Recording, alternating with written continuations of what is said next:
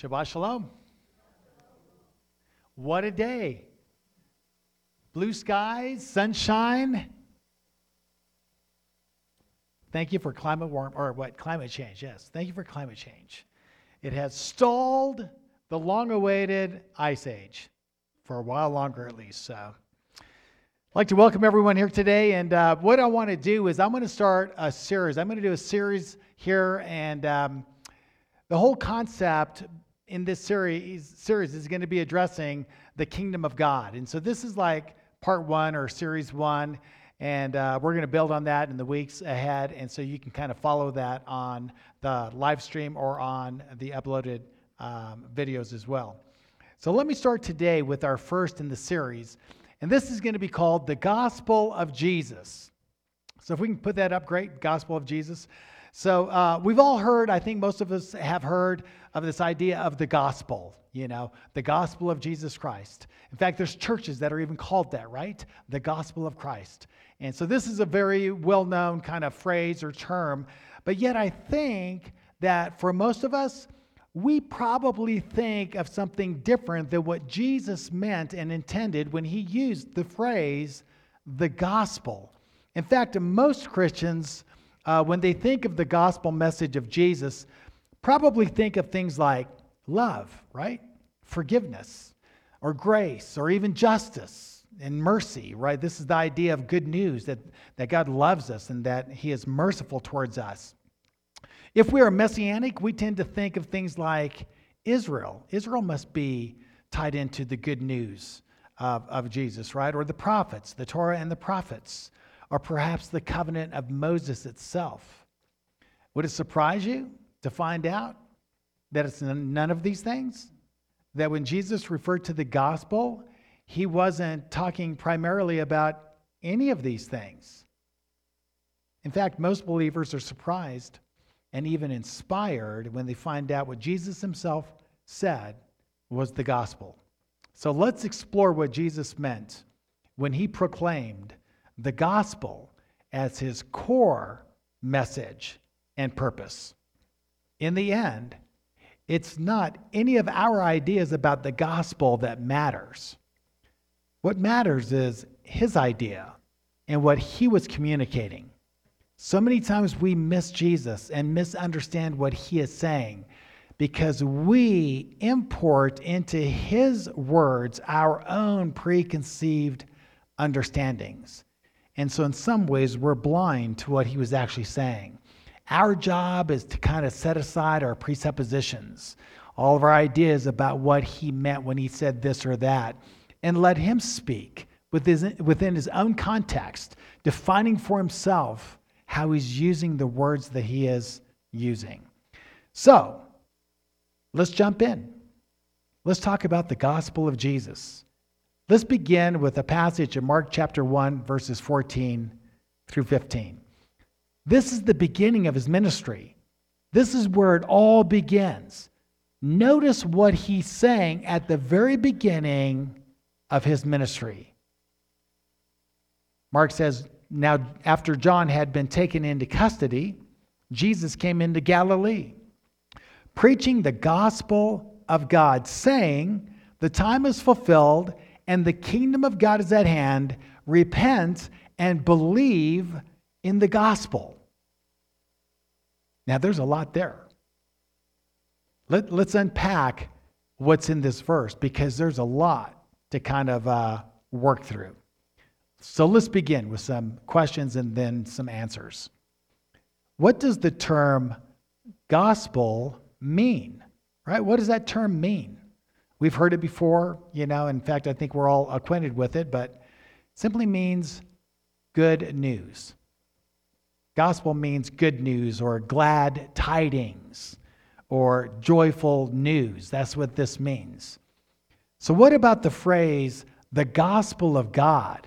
Notice that he came along preaching the gospel of God, the good news of God, right? The glad tidings of God, that news that brings joy to our hearts.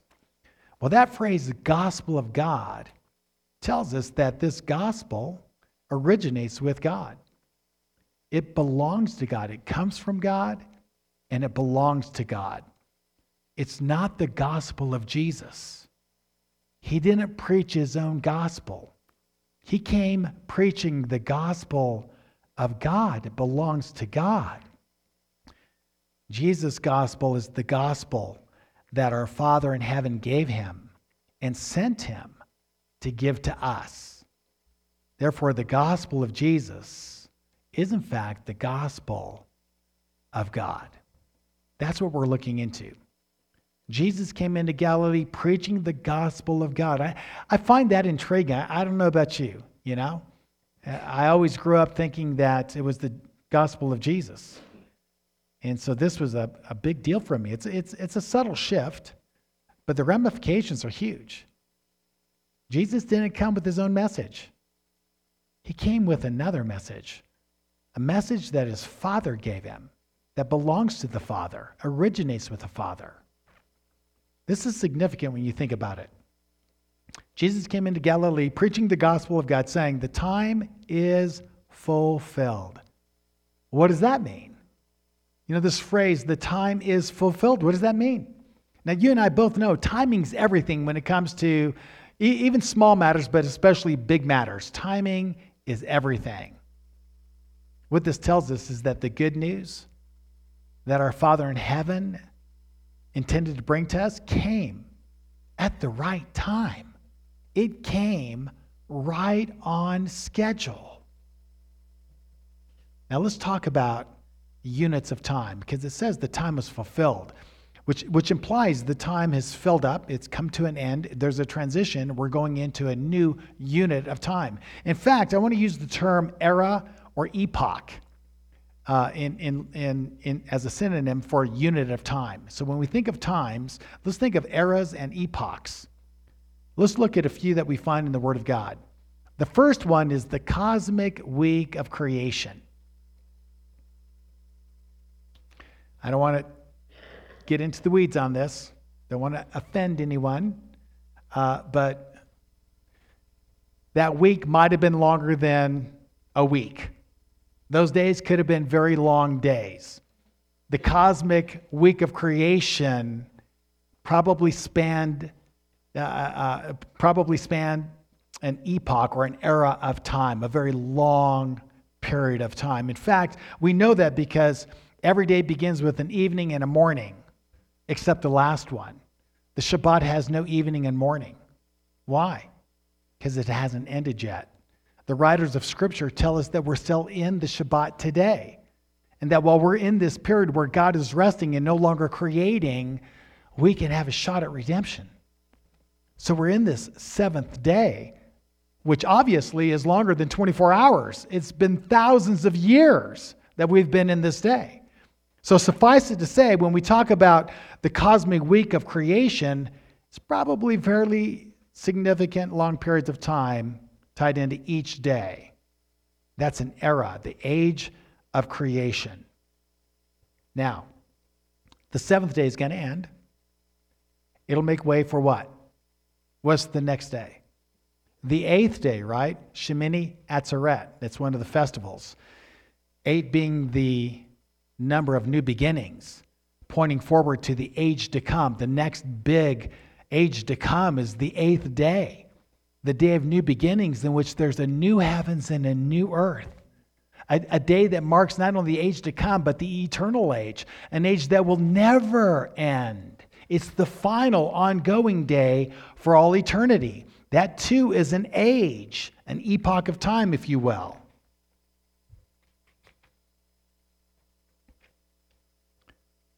So we have this age of creation, the cosmic week, which on the heels of that brings us into another age. It's the age which the sages refer to as the patriarchal and matriarchal age. And it's a world without the Torah. It spans from Adam until Moses. It's an epoch of time, the patriarchal, matriarchal age. Paul picks this idea up in Romans chapter 5, verses 12 through 14. He says, therefore, just as through one man, referring to Adam, just as through one man sin entered the world, and death through sin, and so death spread to all men because all sinned. Verse 13, For until the law, sin was in the world. But sin is not imputed where there is no law. So from Adam until when? Moses. How do we know that? Because the world is existing without the Torah. The Torah doesn't show up until Moses shows up. Moses brings the Torah. For until the law, sin was in the world. But sin is not imputed where there is no law. Nevertheless, death reigned from Adam until Moses. That's the next slide. Nevertheless, death reigned from Adam until Moses. From Adam to Moses, the world's existing without Torah, without the law, but still being held accountable to sin, even though it's in a period of time in which sin is not made accountable. Why? Because the law has not been given yet. So from Adam until Moses is the patriarchal, matriarchal age, a period of time that exists until Moses shows up. When Moses shows up, we have a new age. It's called the age of the law and the prophets. This is the world with Torah. It spans from Moses until John the Baptist. This is called the era of the Torah. It is the era when the writing of Moses and the prophets are being proclaimed. Torah, Torah, Torah. It's all about the Torah. That's all everyone ever talked about in this period of time. It was the central feature of that age. Now, after the law and the prophets, we come into the new age, the Messianic age, when the long-awaited Messiah and his kingdom finally arrives. This is the central theme of the Torah, by the way. This is what Moses and the prophets were proclaiming all along, that the king and his kingdom are coming to earth, to where we dwell. Heaven itself will invade earth. The realm of heaven will intersect and begin to interrelate to the realm that we dwell in. In fact, the Torah and the prophets were given to prep us for the coming Messiah and his kingdom. Now, after the Messianic age ends, we come into a new era. It's the final one. It's the cosmic eighth day, what I just referred to. It'll be the final eighth day, the eternal age. It's ushered in when Messiah returns. When he comes back, there's another shift and a new age begins, the age to come. And it comes on the heels of him judging and removing all evil from creation and restoring all things in accordance with the will and design of God. It's at that time that Jesus will give the kingdom of God back to his Father, and everything will then change for all eternity. So those are ages, if you will, that we see in the Bible. So let's come back again to our passage. Jesus came into Galilee preaching the gospel of God and saying, the time is fulfilled. The era that he was in is coming to an end. It's filled up. It's over. We're in a transition. Jesus says we're transitioning from the age of the law and the prophets into the next age, which they all knew was the Messianic era. They weren't quite sure what he was trying to say in relationship to himself, but they certainly heard in his words that the time of the law and the prophets are fulfilled, which means the Messiah is here. The age of the law and the prophets is now transitioning to the age of Messiah. We'll talk more about that in just one moment. Let me finish the passage. Jesus came into Galilee preaching the gospel of God and saying, the time is fulfilled and the kingdom of God is at hand. Repent and believe in the good news. The kingdom of God, the long-awaited rule and reign of God. In fact, this word kingdom is in Greek basileia, and it means a realm, a dominion. In fact, it can also refer to the rule and reign of a king, which if you realize, all kings have what? Dominion. All kings have authority and power to rule and reign over their subjects. This is the idea of a kingdom. And everyone understood that the kingdom of God was synonymous with the kingdom of heaven. Why? Because that's where the king lives, in heaven. And so the phraseology, kingdom of God and kingdom of heaven, are kind of used interchangeably in the text. They were waiting and waiting and waiting for the arrival of what? The king and his kingdom, Messiah, who is the king, with his father's kingdom. That's what Moses prophesied. That's what the prophets were declaring. And now Jesus is saying, it's here.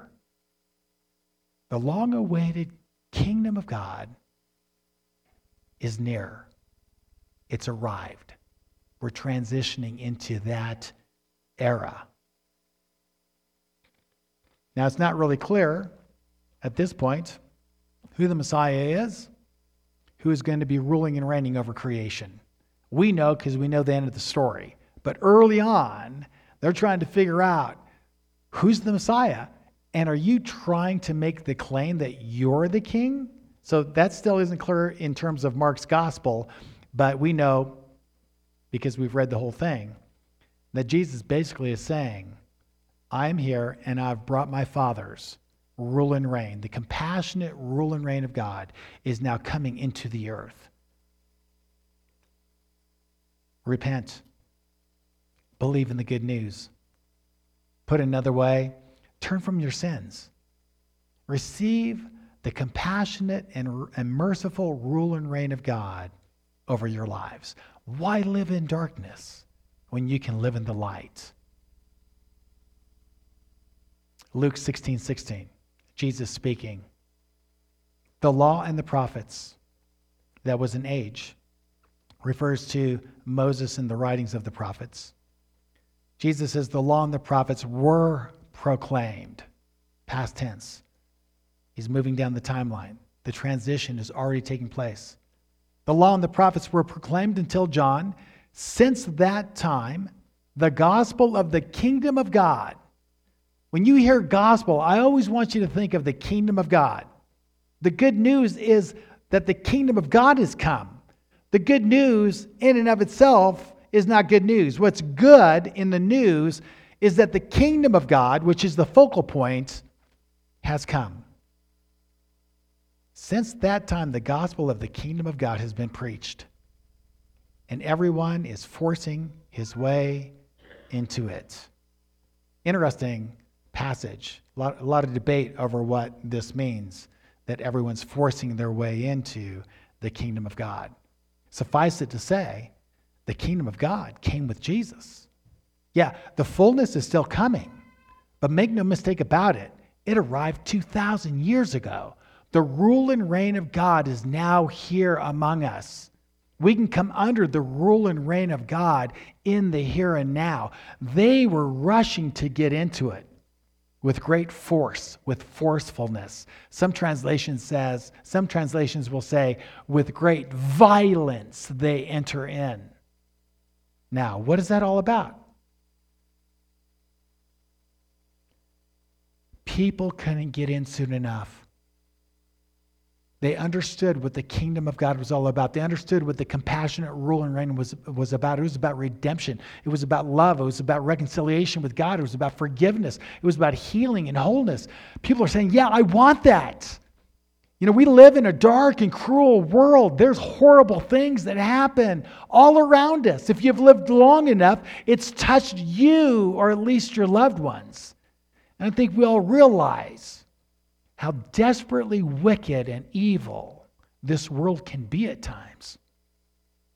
So when Jesus says the kingdom's here, the rule and reign of God, the realm of God is here, who wants in? People were clawing and kicking, punching at each other, trying to get ahead and into the kingdom. In fact, we have an ancient prophecy in Micah chapter 2, which kind of gives us a picture of that within the metaphor of a shepherd. I want to read this to you. I will surely assemble all of you. This is God speaking, probably the Messiah. I will surely assemble all of you, Jacob. I will surely gather the remnant of Israel. I will put them together like sheep in the fold, like a flock in the midst of its pasture. They will be noisy with men. The breaker goes up before them. They break out, passing through the gates and go out by it. So their king goes on before them, and the Lord at their head. The imagery, of course, is that of a shepherd, his sheep in the middle of a pasture. Now, in the ancient Near East, if you were a shepherd, you'd let your sheep graze in the daytime. And then as dusk approached, you would take them up probably against the hill, and then you would take stones and you would build a small perimeter that would hem them in. They'd be all bunched up together, right? Now sheep, when it gets a little bit towards dusk, get nervous because the predators come out. And so they like to be kind of snuggled up together behind a stone fence with their shepherd watching over them. And this is the imagery that's given in Micah, that he hems them in for the night in order to guard and protect them. The breaker goes up before them. Who's the breaker? Who's the breaker? When you read this, it sounds like there's different people involved. It's really not. The shepherd does all of this. The shepherd is the one that goes and he breaks open the perimeter for the sheep. So he's going to go up and he's going to move the stones out of the way just enough for a sheep to get through.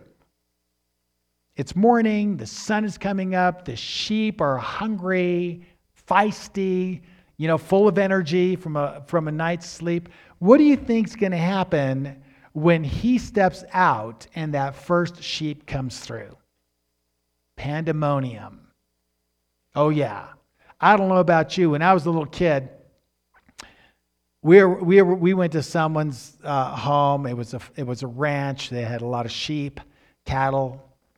And we're out there. I'm about Harrison's age. I'm just a little kid, And so we're over by the door of where the sheep are. They're actually inside of a barn. And so we're over there, and the guy is on the inside, and he's going to open the door. We're on the outside, standing in front of the, door, So my dad's yelling, get out of the way. He's like outside. You can see what's happening, We're like, what? So we kind of I grabbed my sister's hand. I kind of moved to the side a little bit, and that door swung open, and out came a stampede. I mean, they were full tilt. All these sheep, they just blew out of that place so fast, and I thought, we would have been trampled. Yeah, those sheep, they just wanted to get out to the pasture. They'd been all penned up all night long. And so the imagery here is that when you open up that perimeter, the sheep will come through with great force, knocking even some of the stones out because they're just all colliding to get through that narrow opening, and they make that even bigger and bigger. It's with great force, even violence, that they burst forth to come into the pasture. So their king goes on before them, the Lord at their head. It's a very messianic passage, referring to the Messiah who's going to come and open up the gate and go out into the pasture being what? The kingdom of God. The realm that had been shut up to them for all of these centuries, now being opened up, and he leads them into the long-awaited dominion of God, the realm of God, the kingdom of God, where God's rule and reign covers his people. Paul, he takes a little bit different analogy, but it's analogous to this story in Micah. But he paints a little bit different picture here that basically says the exact same thing. And I want to bring you there. It's in Galatians chapter 3, verse 23. And he's speaking that before the Messiah came, this was our context. It says, before the faith came, we, Israel, were perpetually guarded under the law, kept in custody, in preparation for the faith that was destined to be revealed. Paul changes the imagery. He says we're kept in custody with the law. It's the law that is a perimeter around us that keeps us in. We view that kind of negatively due to the anti-Semitism and anti-Torah sentiments of our early church fathers. Not for Paul. He spins this in a positive dynamic. The Torah wasn't a prison of misery. The Torah was actually a place that kept us safe in this dark world that we live in. That we had with the Torah, the proclamation of the coming liberation, the coming king and his kingdom. And so we're kept in custody, protected, safeguarded until the Messiah comes. And then when he comes, we are liberated and brought into the kingdom of God, that pasture of life. So the imagery is different, but the meaning is the same. Jesus is our King. He leads the way into the beautiful and compassionate realm of his Father. And this realm is called the kingdom of God. And it's under his rule and reign that we experience love and acceptance, healing, hope. I mean, like I said before, life is hard. And we live in a dark world. We've all got stories of brokenness. We've all been touched by death and loss. Yeah, who wouldn't want to be under that merciful, loving, compassionate rule and reign of God? This is the joyful news. This is the gospel of God, the good news of God. This is what Jesus proclaimed. My Father's rule and reign is coming to you, and you can enter into it. Follow me. I'll lead you into this kingdom, and your life will be transformed forever. This is the gospel that Jesus proclaimed. They rushed into it. They couldn't get in soon enough. Now the big question in our hearts, right, for all of those messianics that just love the Torah, right? That was an age ago, a long time ago, okay? It's time to come into the new age. But I know in all of our hearts we're saying, yeah, but what about the Torah? Are you doing away with the Torah? Do you mean by proclaiming the kingdom of God that the Torah has lost its relevance? Yeah, that's a big question for all of us. I think we get nervous when we kind of hear these kind of ideas. Let me put your hearts at ease. I want to read this passage again because I believe that the passage itself anticipates the question. Luke 16:16, the law and the prophets, this is slide 23. The law and the prophets were proclaimed until John. Since that time, the gospel of the kingdom of God has been preached, and everyone is forcing his way into it. Since that time implies that the law and the prophets is over. The time is no longer. Notice the next verse. Verse 17. But it is easier for heaven and earth to pass away than for one stroke of a letter of the law to fail. The age of Torah gives way to the age of Messiah, but that doesn't mean the Torah is done away with. No, the Torah is going to follow right into that age too. The Torah is eternal. It's written on our hearts. It's not being done away with, but it's taken a second place to the King and his kingdom. It's no longer the priority. It's important, but it's secondary. The Torah has never saved anyone. The Torah can't save anyone. The Torah was proclaiming that one was coming who could save everyone and bring them into the kingdom of God. That is the priority. So let me conclude this, and we'll make some application. The gospel of Jesus was not his gospel. It was his Father's gospel. That's why he calls it the gospel of God. He came preaching the gospel of God, which was that the long-awaited kingdom of God, as prophesied by Moses and the prophets, had finally arrived. We're called to turn away from our sins and to follow King Jesus into this realm of God's merciful and liberating rule and reign. And who wouldn't want that? This was the core message of Jesus. It was his central message. It's what he opened with, lived by, and closed with. In fact, in Luke 4:43, Jesus says this: I must preach the kingdom of God to other cities, for I was sent for this purpose.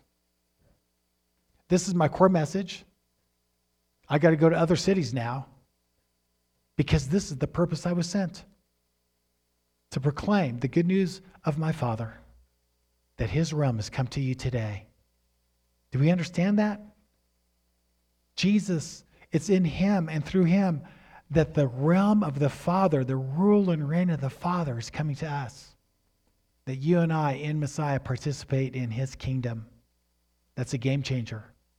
We live in a realm so wonderful and beautiful and healing. It's the very thing that the world's crying out for and doesn't know it. It's the message of God given to Jesus, and now that message is our message. This is what we are to proclaim. That's what you are to proclaim. If you've tasted of the sweetness and the joy and the peace and the love of God in his kingdom, it's incumbent upon you to give that away, to give it to others, to share that hope with others, because the world's getting pretty desperate and it's going to get a lot worse. You know what that means? A whole lot of people are going to be open to the good news that the Father in heaven has come to us to rescue us, to save us, and deliver us from the evil all around us. So our priorities for 2022, let's bring people into the kingdom first and then introduce them to the Torah as a way of life. Let's bring people in. Let's bring in those that are lost and alienated, without hope. Let's bring them into this kingdom. And then we'll show them Torah as a way of life. I think so many times we kind of go out and try to share the Torah, not realizing people don't need Torah, they need the Torah giver, right? They need Jesus. They need to see that the Father is good and that he loves them. Then they're going to be positioned, of course, to receive the Torah as a way of life. So let's make our priority in 2022 exalting Jesus, the King, who has ushered in his Father's kingdom, that through him, everyone can enter in and experience the redemption, the love of God, the forgiveness of God, being reconciled to God.